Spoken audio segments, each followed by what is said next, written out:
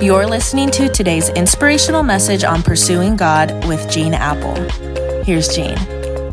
Hey, happy Friday, everyone. I hope you have a great weekend ahead.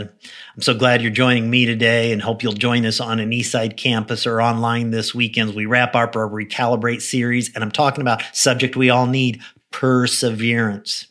Now, this week we've been talking about what I'm calling second conversions, how even after we become a follower of Jesus, God continues to rock our world with new experiences to help reshape us to be more like Jesus and to fulfill the destiny God has for our lives.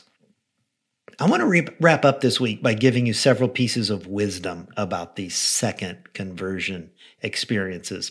And first, I just want to right size what I'm talking about, like in your mind, so you have it right sized. Here's the first piece of wisdom when it comes to second conversion.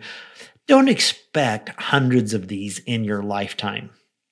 If you know someone who claims God is rocking their world about every hour of every day with something new, and they're going like, small group last night changed my life, Bible study this morning changed my life, read a new book, changed my life, listened to a new podcast, changed my life.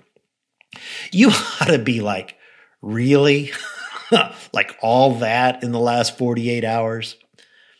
For what it's worth, I look back on my life at like second conversions. And I've had like a handful or so since I first became a follower of Jesus when I was a grade schooler.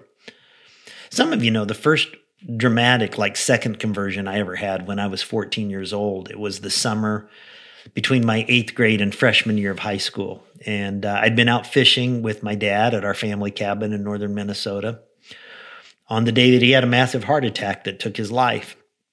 And that day just changed everything in my life. A few hours after his death, our family was deeply grieving, began making preparations for the 700-mile drive back to our hometown in Lincoln, Illinois for the funeral.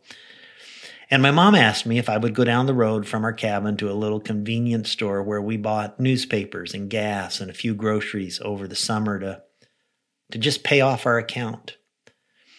And I'll never forget the walk down that pine tree-lined road that day. I remember everything about that walk in vivid detail. I even remember what I was wearing.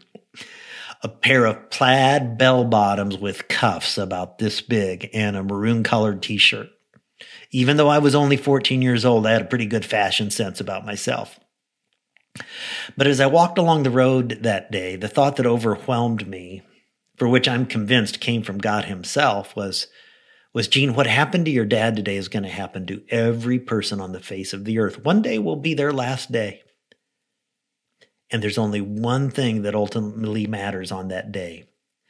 Did they encounter amazing grace that is available through Jesus Christ, like your dad did and pointed you to?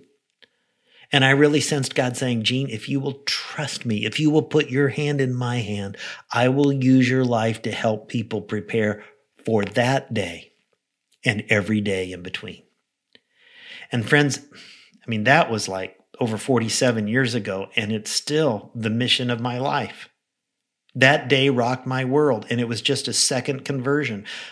But remember, don't expect hundreds of these second conversion experiences in your life, maybe just a handful.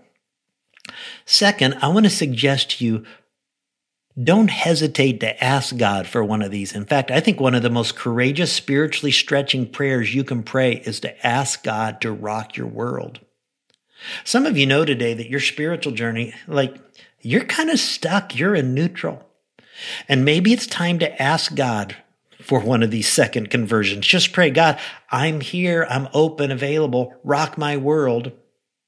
And then third, if God answers that prayer, and if and when God rocks your world, just say yes. Over the course of the past few days, we've been reminded that God started rocking Peter's world by allowing him, or showing him that the gospel wasn't just for the Jews, but for everybody.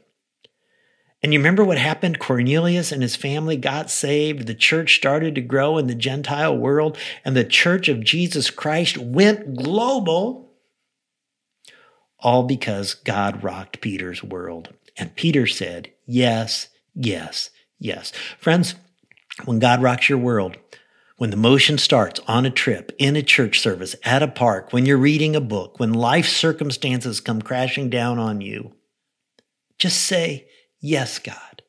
Yes, I'll do what you're asking me to do. Would you bow your head with me for a moment? And let me ask you, who's bold enough to pray, God, rock my world today? I'm asking you to do in me what you need to do to stretch me, remake me, reshape me, redefine me, lead me. Will you say yes? If God is speaking loudly to you right now and you're ready for a second conversion like Peter experienced, would you pray every day, God, rock my world? God, that's my prayer today. In Jesus' name, amen. Amen. What an honor to have this conversation with you this week. Catch you back here on Monday. You're listening to today's inspirational message on Pursuing God with Gene Apple.